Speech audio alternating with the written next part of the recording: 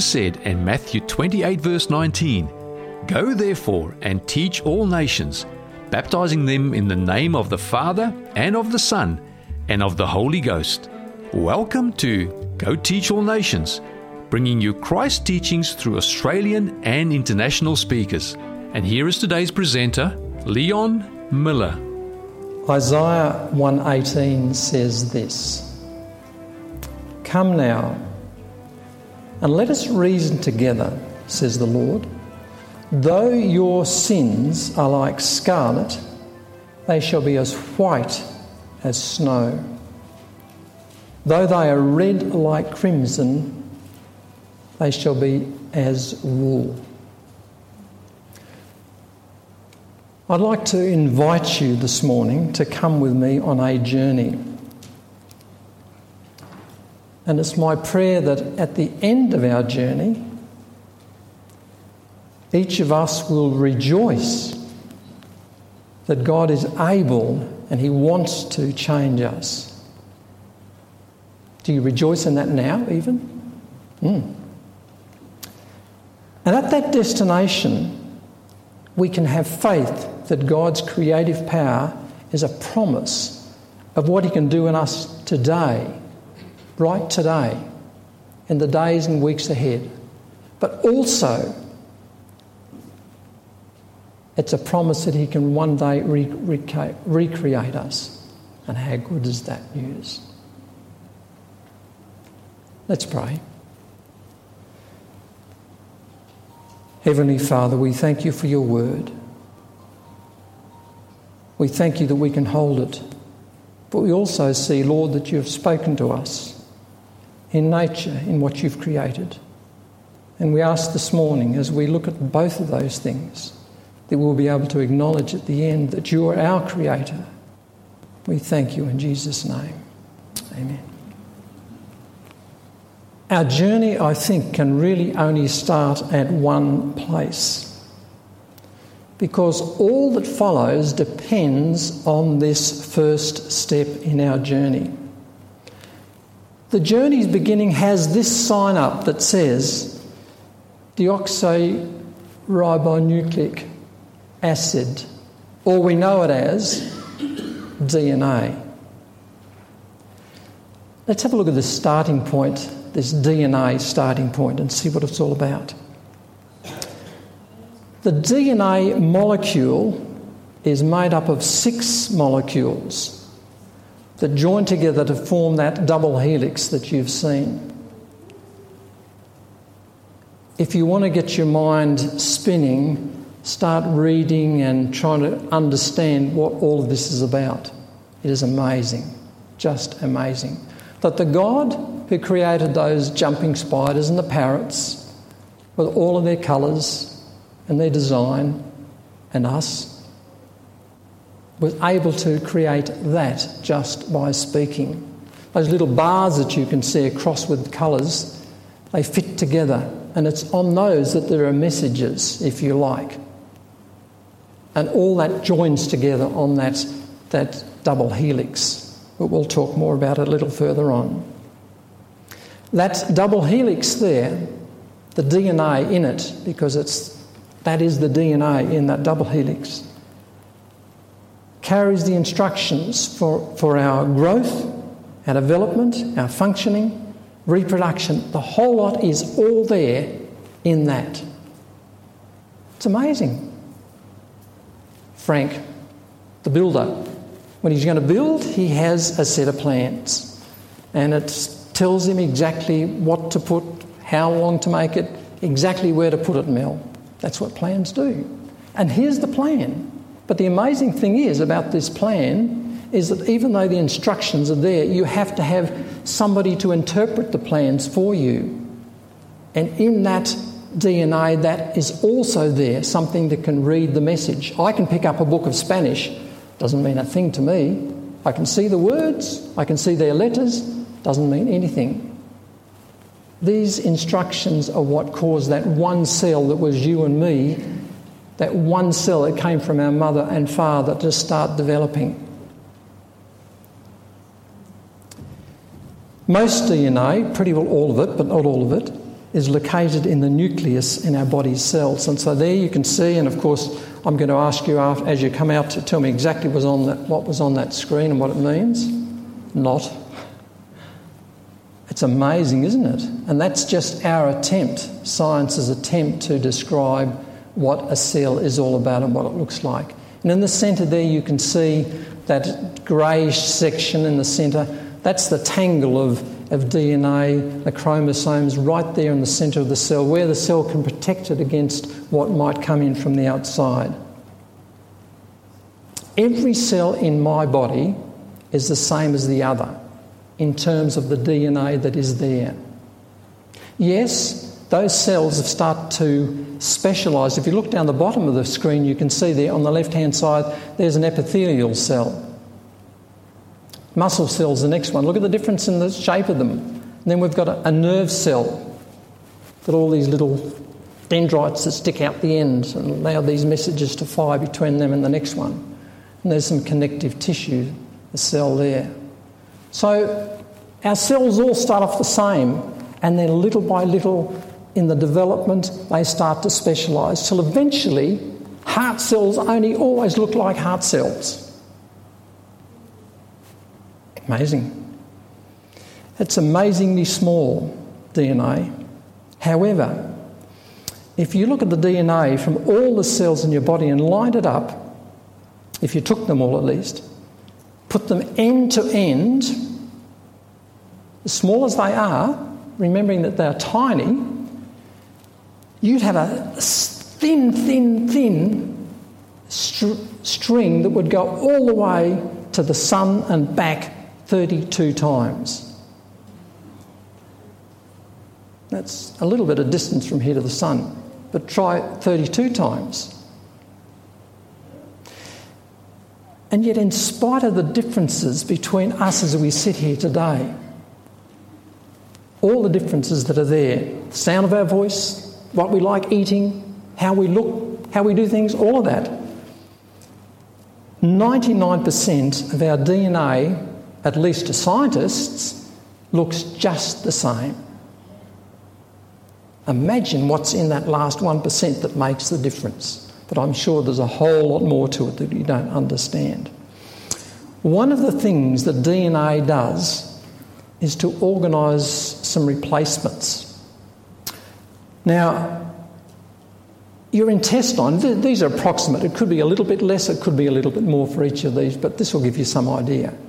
Our intestines, I suppose because of all that's going on, there's the acids that are coming through and things that we eat that we shouldn't eat and so on, and our intestines, the lining of our intestines is replaced every 3 days. So the DNA is very busy in our intestinal lining, replicating new cells that are coming there. The old ones, they're gone. Taste buds, they do a little bit better, 10 days. Our skin, the epidermis, 15 days. You perhaps have seen that if it's really dry and you brush it, you maybe even see a little bit sort of coming off. Red blood cells, they do even better, 4 months. Your skeleton, my skeleton, 10% is replaced every year. Next one's interesting, isn't it? Fat cells, 8 years.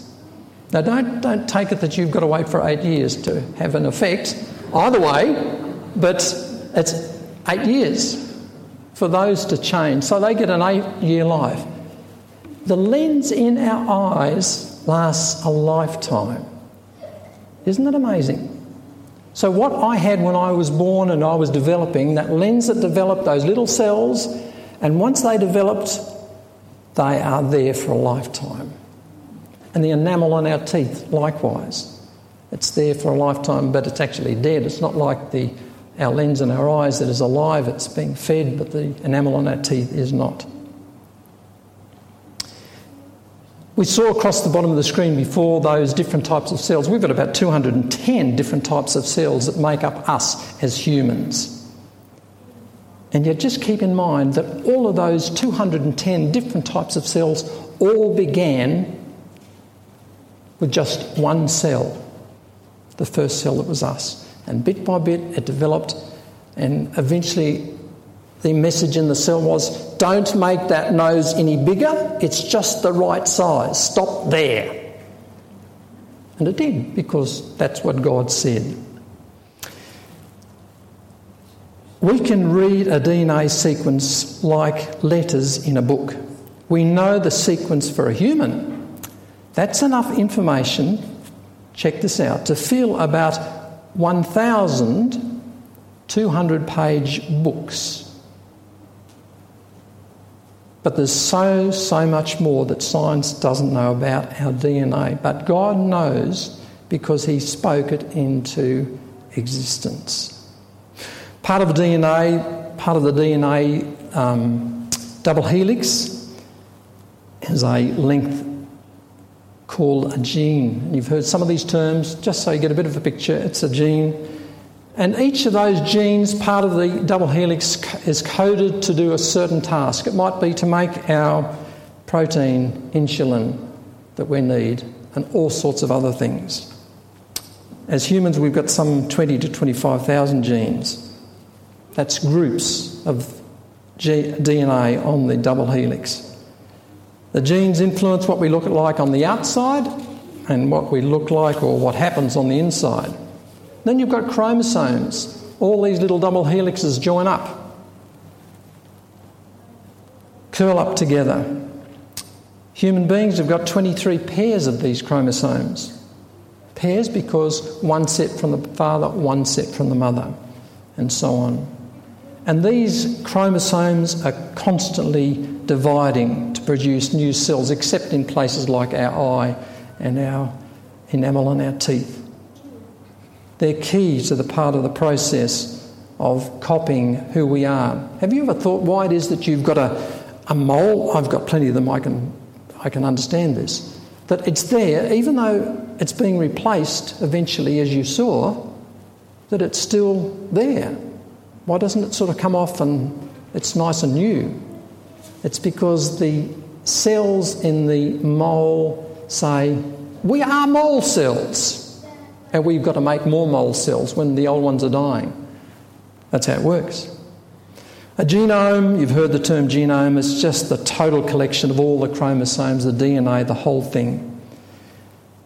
If we printed out the 33.2 billion pairs, you've got the pairs that we talked about before and you can see them there on the screen. If we printed them all out and we started reciting each of those, the names of those, 1 second per letter, it would take it 24 hours a day and a whole century to say them. That's all the detail that's there. Can you understand that? I can't. But it says to me that we are made amazingly by our Creator. Scripture says, then God said, let us make man in our image, according to our likeness. Let them have dominion over the fish of the sea, over the birds of the air, over the cattle, over all the earth, and over every living thing that creeps on the earth. All of those things simply by God speaking, as we said to the children. Just by speaking. It doesn't make sense. But it makes even less sense to me to think that it just evolved. It just suddenly evolved. When we think of things that have information, that have design, the fans that are spinning, took somebody to design them, to make them as a result of that design. I believe in a God who spoke and who was created. All living things had DNA that would give direction to their development and function, all by God speaking. Well, it's time to leave this part of our trip and go to the next part. I want you to think about singing. You did a pretty good job this morning, I thought, seeing there's not too many of us here today. Ever thought about what's involved? Why do we have, when Anna was up there playing today, why did she do the introduction? Tell me. Why do we have an introduction? Frank? She saw the screen ready to go. Pardon? She saw the writing on the screen ready to go. Well, she did, but why do we bother to have an introduction? What's the purpose of it? Is it sort of make us feel good in worship? Well, I hope it does that too. What's the purpose of an introduction? Well, let's try it out. Okay, now what I want you to do is I want you to sing Jesus Loved Me, This I Know, for the Bible tells me so. You know that one? All know it? You sure? Okay, so I'm going to be the conductor, so I'm going to count 1, 2, 3, 4, and then when I go the next beat, that's when you start, when I really move my hand forward, all right? So here we go. You're going to sing Jesus Loves Me, This I Know, for the Bible tells me so. That's all you're going to sing, then you can stop. But you all need to start. Okay, 1, 2, 3, 4. Jesus loves me, this I know, for the Bible tells me so. Well done. That was pretty good. But there's a bit of a trick with it. I listened as you started, and there was a little bit of hesitancy. Where's the note? Where do I actually start? Now, some people are pitch perfect. This means that if you say to them, sing middle C, they can just sing it and get it right on the note. Exactly. Most of us mortals have to have some music or somebody else or a tuning fork that we can listen to do it. Have you ever thought how amazing it is?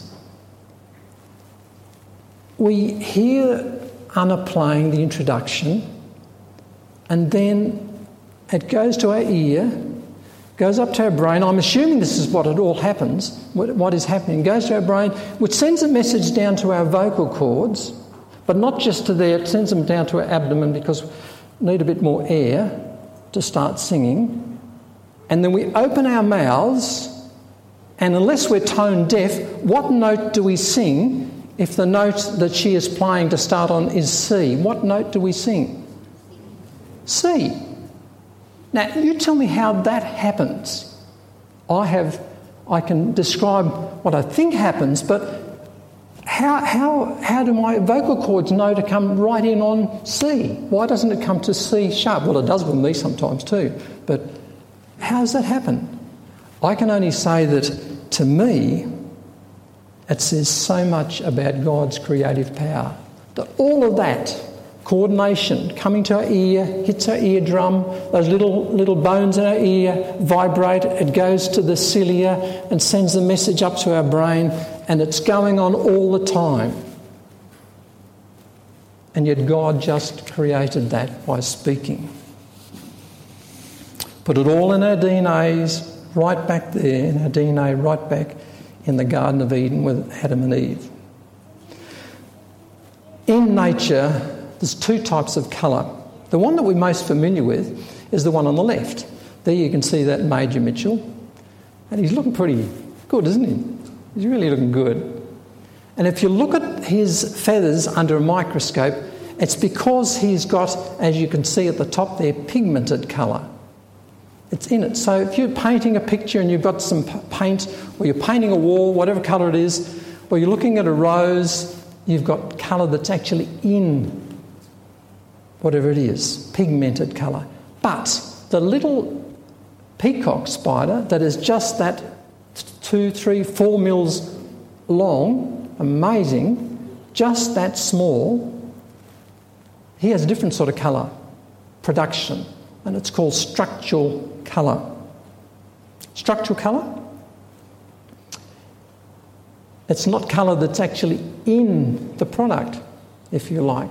It's because of what the light is doing. Now, yes, you'll say to me, yes, when we see green, it's because all the other colours are absorbed and it's only green that's reflected back to our eyes. That's true. That's true. But structural colour is different because when the light hits the structure, it reflects back to us certain colours that the structure is doing. Have a look at this. Now, this is not from a jumping spider, not from a peacock spider. It's from a Ulysses butterfly that lives up in the north of Australia. Look at those scales. These are microscopic size scales that we're looking at now. And if you have a look from even where you're sitting, you'll see the sort of little lines on them. And what happens is when the light hits those structures, those little scales, it reflects back to us the light that comes on the angle from those. So some of it goes off another direction or cancels out, and the other comes back to our eye. Do you have any trouble believing that God created that? I don't. I've got no idea how it works. But God created that by saying, in his let there be a Ulysses butterfly, and I want to have some structural things involved in the scale, and there to be scales, by the way, on the back, on the wings of this butterfly, so that people can enjoy it and see it and know about my creative power. The amazing thing with the Ulysses butterfly is that on the other side of his wing, her wing, it's got the other type of colour. It's not the one that we're looking at here, the pigmented, no, but it's got the structural colour. Godwits. As we sit here, they are bare-legged and are about halfway through their project of putting on weight. They need to eat, as their last journey saw them lose half of their weight. Now, that's not bad if you're interested in losing some weight, just to take a journey and you've lost half of it. There's about 70,000 of those little birds that, as we sit here today, across the Tasman in New Zealand, are eating furiously. Look at their journey that they took. You can see right up the top of the screen there where the red ellipse is. It's around Alaska, and it's particularly the bottom part there. It's the Alaskan archipelago, and a little bit further up the Yukon Delta, and it's to this area that from this area that the Godwits, these 70 or so thousand of them, leave. And they do it all, their trip, in 8 or so days. 8, 9 days. No stopping. They can't settle down on the water to have a bit of a breather because their feathers don't take a lot of water too well and they become waterlogged. And so they fly all the way down, non-stop, about 60 kilometres an hour, all the way down to New Zealand. So they're about halfway through their process of rebuilding. They love bristleworms. If you know anything about bristleworms, they love bristleworms. There's lots of them around estuaries and so on. And other things like bivalves and crabs, small bivalves and crabs. And they gradually build up their weight again. They lost fat as they were flying, and they even lost muscle tissue. So they sort of need both the reserves from that, the fuel from both muscles and even fat, or fat and even muscles. Of course, that doesn't deplete their muscle tissue completely, and they don't need as much muscle because they're using up the fat, and so they're able to do with less muscle, and of course they become lighter, and that makes it easier when you're sort of about day 8 and things are getting a little bit thin on the reserves. Is that just by chance? I don't think so. We have no idea how all this started in terms of, did God have them going from the top of the world to the bottom of the world right at the beginning? I don't know. We don't know that. But they do it now. And that is amazing. You saw on the map, perhaps, maybe take it back, Linda, we might just see that map. At the end, around about in March, they travelled back up, but this time stopping on their way through on Eastern Asia until they get back up to Alaska again. And there, the average Godwit that now weighs about, well, started out at least at 600 grams. He's put on some extra weight, but they then really beef up again. They breed. Breeding happens first of all, and eating, of course, but then they really get into the eating to start the whole process again. Godwits fly extraordinary distances, yet they aren't particularly different from other migrating birds. It's just that they do everything really well, the very way that God designed that it should happen. David has this question for us. Psalm 8 verse 4. David asks God this question: what is mankind that you are mindful of them? Human beings that you care for them. I want you just in a couple of minutes to talk about the answer that you could give to David.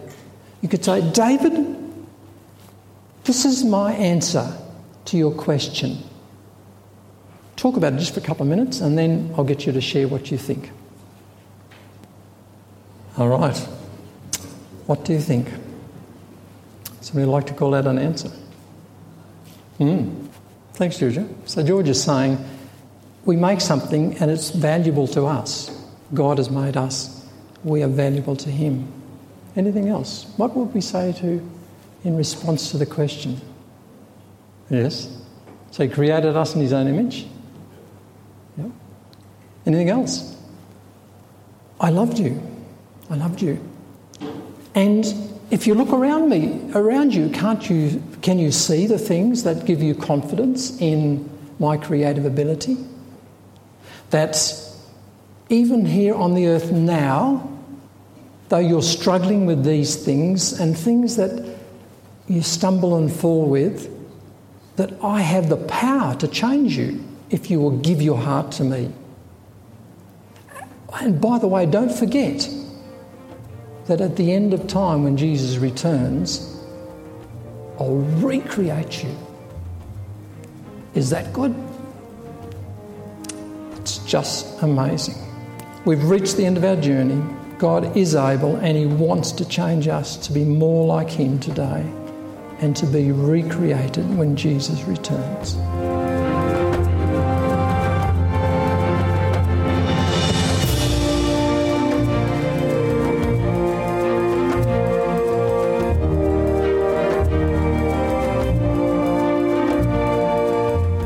This message was made available by the Barrel Seventh-day Adventist Church. For more resources like this, visit barreladventist.church.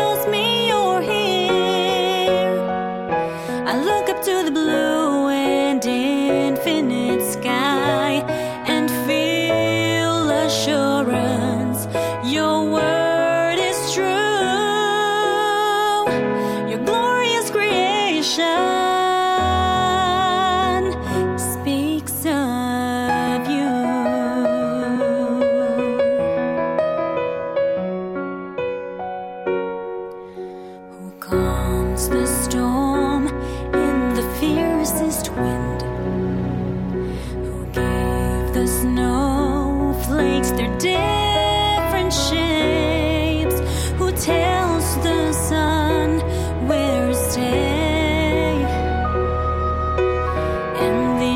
to spin how it should. Who forms the baby in his mother's womb and grow to love and to understand, who's given life to all of us.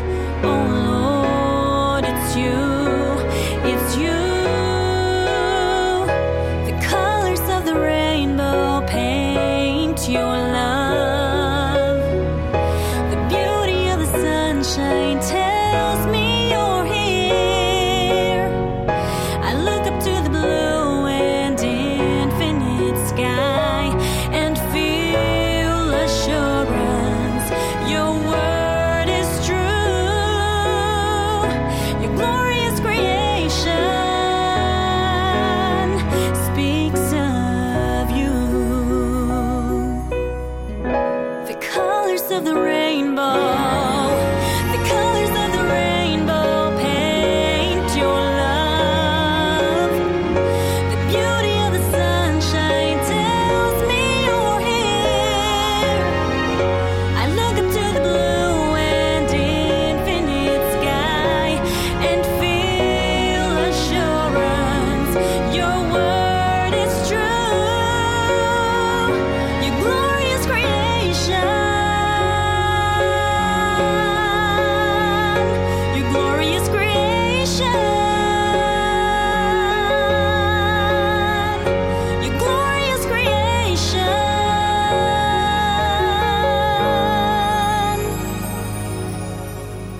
speaks of you.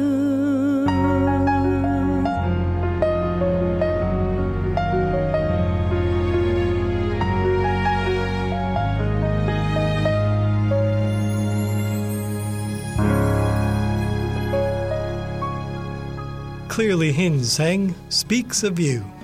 Coming up next, Master Designer by Call to Praise.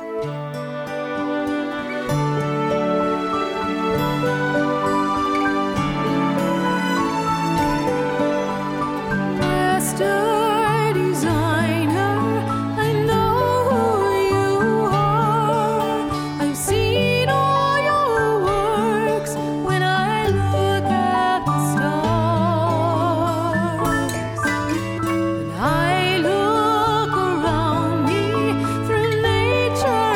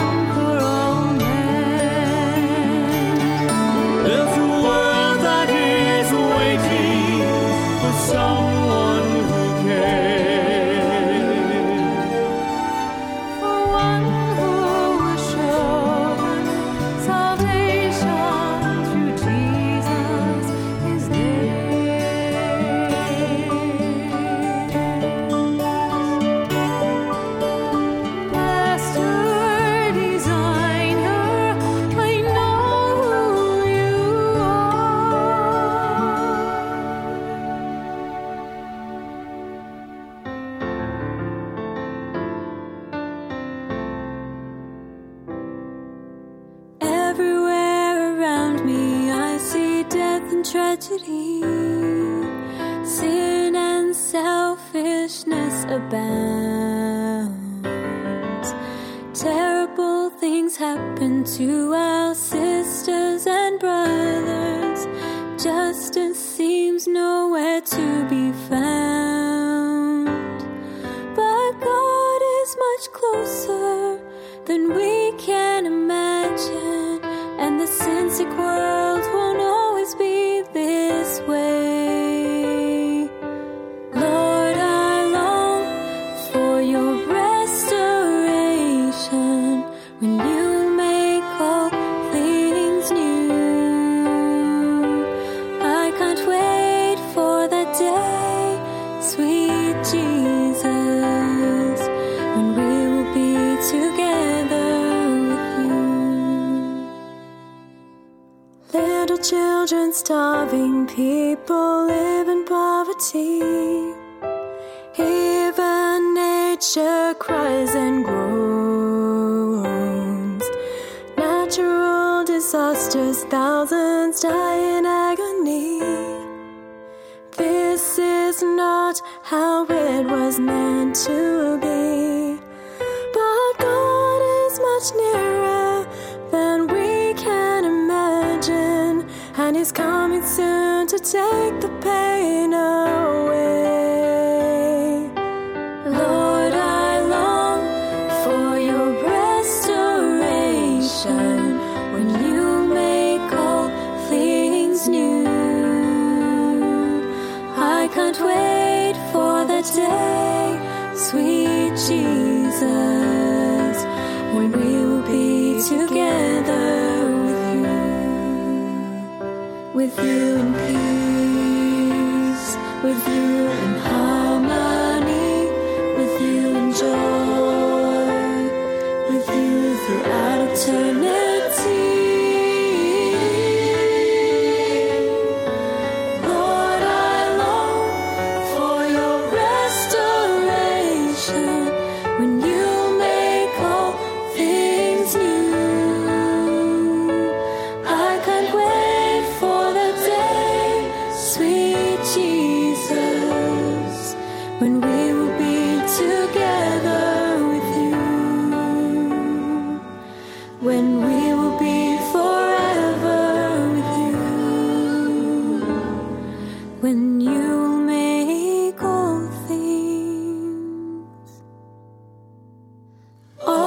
things new.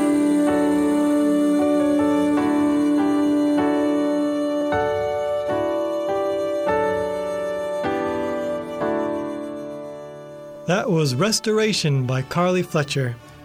Coming up next, Fountain View Academy will be singing I Sing the Mighty Power of God. I sing the mighty power of God that made the mountains rise, that spread the flowing seas abroad and built the lofty sky. I sing the wisdom that ordained the sun to rule the day. The moon shines full at His command, and all the stars obey.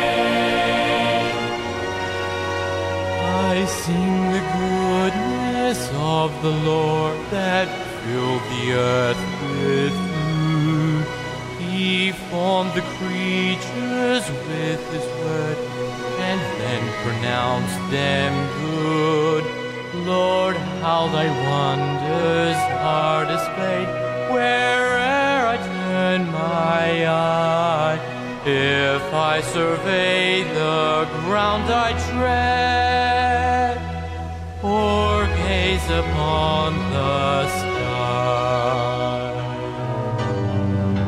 There's not a plant or flower below that makes thy glories known. And clouds arise and tempests flow by order from thy throne. Creatures that borrow life from thee are subject to thy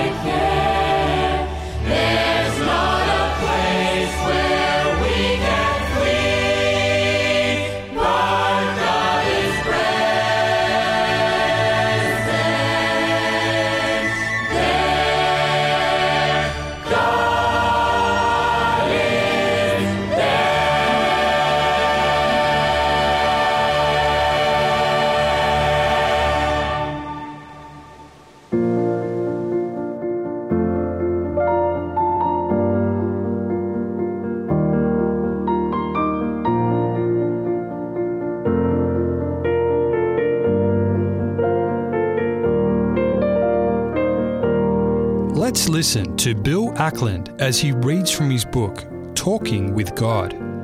Today's prayer is entitled, To Appear or to Be. My dear Father, reader of the thoughts and intents of my heart, I pray that today I will so live that I shall not be afraid of people seeing the real me. I have just been admiring the flowers on my desktop.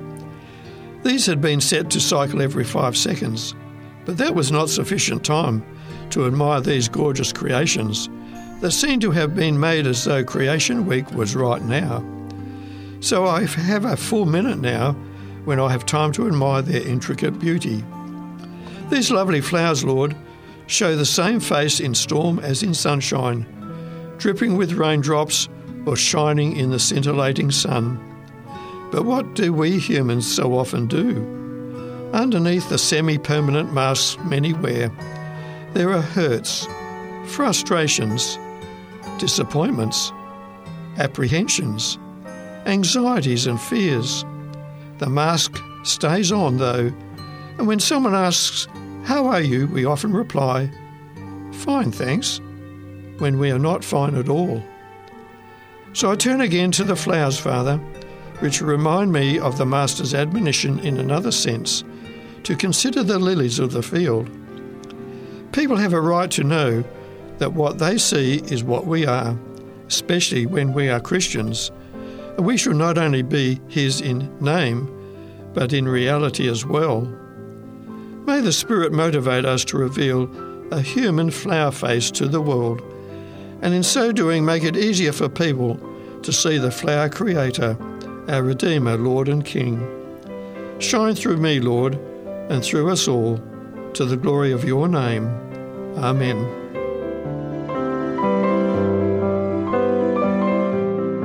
To obtain your copy of Talking with God, written by Bill Ackland, give us a call in Australia on 02 4973 3456 or send an email to radio@3abnaustralia.org.au.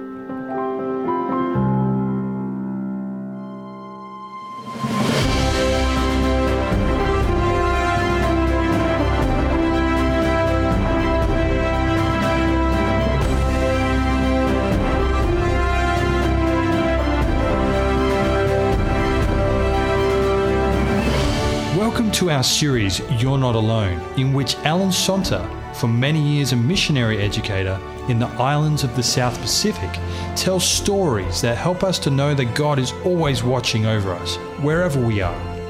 This episode is entitled, God Can Help You Fix Anything.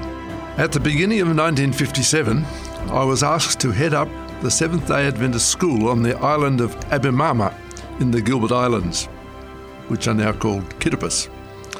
And my wife and I arrived at the island on a small inter-island trading boat. We were met by a big, muscular Tongan with a broad smile who introduced himself as Henry Moala, second in charge at the school. After we collected a few suitcases and hand luggage, Henry led the way to a beat-up old Morris truck. We threw our bags on the back and Henry hoisted himself into the driver's seat, while my wife and I squeezed in on the passenger side.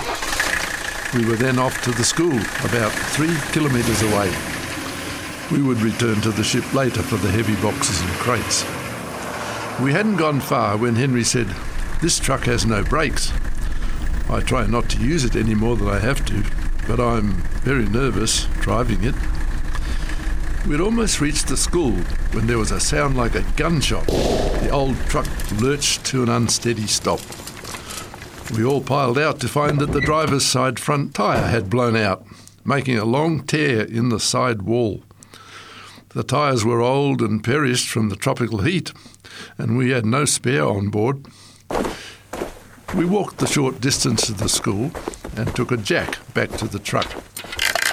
After removing the wheel, we rolled it back to the school workshop, such as it was, an open thatch roof structure, and I carefully extracted the tube. A 15-centimetre gash along the side made me think that tube had ended its useful life. But we don't have another inner tube, Henry groaned. How are we going to get your things from the wharf?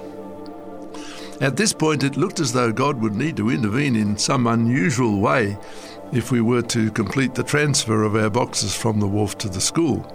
So I prayed, Lord, you know this problem, and would you please show us what to do now? Immediately my mind went back to a time in the late 1930s, when as a small boy I'd been taken by my parents from Nelson to Dunedin in South New Zealand in an old Model T Ford motor caravan. We had so many blowouts that eventually my father had no spare tube, and we were stranded miles from any garage with no way to get help. My father then collected dried grass from beside the road and stuffed the tyre as full as he could get it. Back on the wheel, that stuffed tyre took us quite some distance until we came to a garage. The only problem I recall about the incident was that the grass tended to move about in the tyre, so we had a quite bumpy ride. Now the Lord brought this experience back to my memory, and also pointed out that there were plenty of coconut husks all around us, left over from the copra making activities that go on all the time in Abemama. Coconut husks are the raw material that koia is made from, and are tough and fibrous. Let's collect some coconut husks, I suggested to Henry. We can stuff them into one of these old tyres, and that should get us at least a load or two from the wharf. Henry was a bit uncertain about this new kind of inner tube, but he and some of the schoolboys soon had a pile of husks waiting for their new role as inner tube for the truck. I stuffed the husks in as tight as I could and then fitted the tyre back on the rim. We took the repaired wheel back to the truck, fitted it, and let the jack down. There were whoops of delight all around when the tyre looked just as good as the others. I thanked God for the idea, and we were ready to go again. Henry confided that he wasn't too comfortable about driving the truck, especially without brakes, so he insisted that I take over the task. Fortunately, Abemama is a coral atoll, and the road is perfectly flat. Fortunately also, the handbrake did work reasonably well. So I cautiously started out on my first drive in the old truck. During the afternoon we managed to bring the remainder of the cargo from the ship, but by the time we brought the last load, the coconut husks had moved around in the tyre, making the ride very bumpy indeed. It was obvious that husks were not a permanent solution to our problem. So there were two problems to fix, the brakes and the inner tube. I asked God for help and began looking around for some way of fixing the tube. There was an old, torn inner tube in the shed and a partly used tube of Bostik contact glue. But could a 15-centimetre gash be repaired with Bostik? I cut a large patch from the old tube and glued it over the gash in the damaged one. It seemed to stick fairly well, so we found an old tyre that seemed to be in better shape than the rest and fitted the repaired inner tube and tyre onto the rim. Cautiously we pumped it up to see whether it would hold. It did, and served without trouble until we were able to get a new tube. Then I turned my attention to the brakes. I should say here that my previous experience at mechanical work consisted of nothing more than repairing my push bike and of replacing one rocker cover gasket in my Morris Minor in New Zealand over a year earlier. But after asking God to help, I tackled the brakes. When I dismantled the master cylinder, I found the trouble to be that the rubber washer was so worn that it allowed the fluid to leak past. Replacement parts would have to come by ship from Melbourne, and that would take many weeks.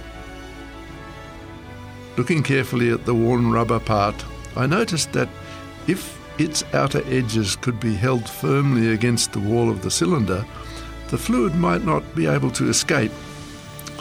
So I found the lid of a tin can and cut it into a disc, with fingers protruding all around the circumference. It was made big enough to fit inside the rubber washer, with the fingers pushing the outer edges of the washer against the cylinder wall. This device was then inserted into the cylinder and the whole thing reassembled. And it worked. We had brakes again. I'm sure that God gives us the ideas we need to fix things when we ask Him to. Sometime after the tube and brake incident, I decided that the school needed a lawnmower. The soil of the atolls is almost pure coral sand, but there is a little humus, and if it rains often enough, which happens periodically, a coarse grass does grow over the ground. It looks rather untidy if not trimmed, and the islanders cut it with long machetes. But I thought the school students' time could be better used in other ways if we had a lawnmower. So I took stock of our resources. There were some pieces of angle iron and sheet metal lying around that could be made into a frame. In the workshop were a couple of old wartime Briggs & Stratton motors, about 5 horsepower I guessed. The bearings in one were worn and useless, but I hoped the other could be made to run again. There was an old circular saw spindle on the floor that could be pressed into service to mount a mower blade on, and a pair of old steel concrete mixer wheels, plus a pair of discarded baby pram wheels which could make the contraption mobile. Finally, a leaf from a Jeep spring drilled in the centre could be mounted on the saw spindle as a blade. So to work I went, and the result was, believe it or not, a lawnmower not unlike one of those old Hayter mowers that cut many an acre of lawn around the Pacific Islands in the days before Victor, Honda and Rover got into the act. Well, the mower did a noble task for some time, but one day disaster struck. I was busy in the workshop while a student was using the lawnmower some 50 metres or so away. Suddenly, from the direction of the mower came a sharp metallic screech.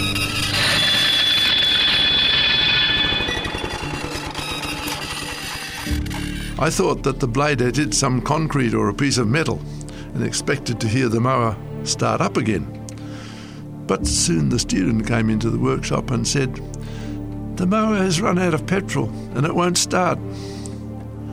I knew the mower couldn't be out of petrol, as it had been filled only a few minutes earlier, so I went to investigate. I fitted the starting rope to the pulley and pulled firmly, expecting to feel the resistance of the compression. But the pulley turned freely. Something was seriously wrong. The motor was soon in the workshop, and when it was opened, it was indeed a sorry sight. The big end bearing had overheated, let go, and the inertia of the spinning blade kept the crankshaft turning as the connecting rod and piston fell downwards. The result was that the piston and rod had become a mass of small pieces of metal in the bottom of the engine. Inquiries revealed that the student had been holding the mower on an angle by pushing down on the handles, and the oil had not reached the big end as it should. What to do now? Again, a prayer to the God who is always there brought the needed help. After cleaning up the engine, I could see that the damage had been limited to the piston and connecting rod, but incredibly, the crank pin was not badly scored. An examination of the spare engine revealed that its piston and connecting rod were in good condition, but there was no big end bearing shell in place. My colleague, the Pacific Islands veteran of many years' experience, Walter Ferris, looked at the bearing and said, "I've got a Jeep bearing shell that I think I can cut to fit that bearing. Let me see what I can do." So it was that an hour or so later, Walter Ferris came in with 2 halves of a bearing shell that fitted pretty well around the crank of the Briggs motor. Jeep bearings were much bigger in diameter than Briggs big ends, and these cut-down shells had been formed into the tighter curve by hammering them into the seats. What was needed now was some way of grinding the two halves of the shell into shape against the crank pin so that the correct clearance could be made. Valve grinding paste would be no good because the particles were too big, creating too much clearance. But God was there again with the needed ideas. Why not toothpaste? The particles are fine enough. It would just take patience. So I spread toothpaste on the faces of the shell, set it in place over the crank pin, and gently tightened the bolts until I felt resistance. Then I worked the rod back and forth to grind in the shell. This process was repeated again and again until the bolts could be tightened right up without any binding of the shell on the pin, and the motor gave many months of trouble-free service. I was not alone out on that small atoll, and whoever or wherever you are right now, you're not alone either. God is just a prayer away, and He's waiting for you to realise your need of Him and call to Him for help. You've been listening to our series, You're Not Alone. Stories told by Alan Sonta that help us to know that God is always watching over us, wherever we are. If you have any comments or questions, send an email to radio@3abnaustralia.org.au or give us a call within Australia on 02 4973 3456. May God bless you, and remember, you are not alone. You have been listening to a production of 3ABN Australia Radio.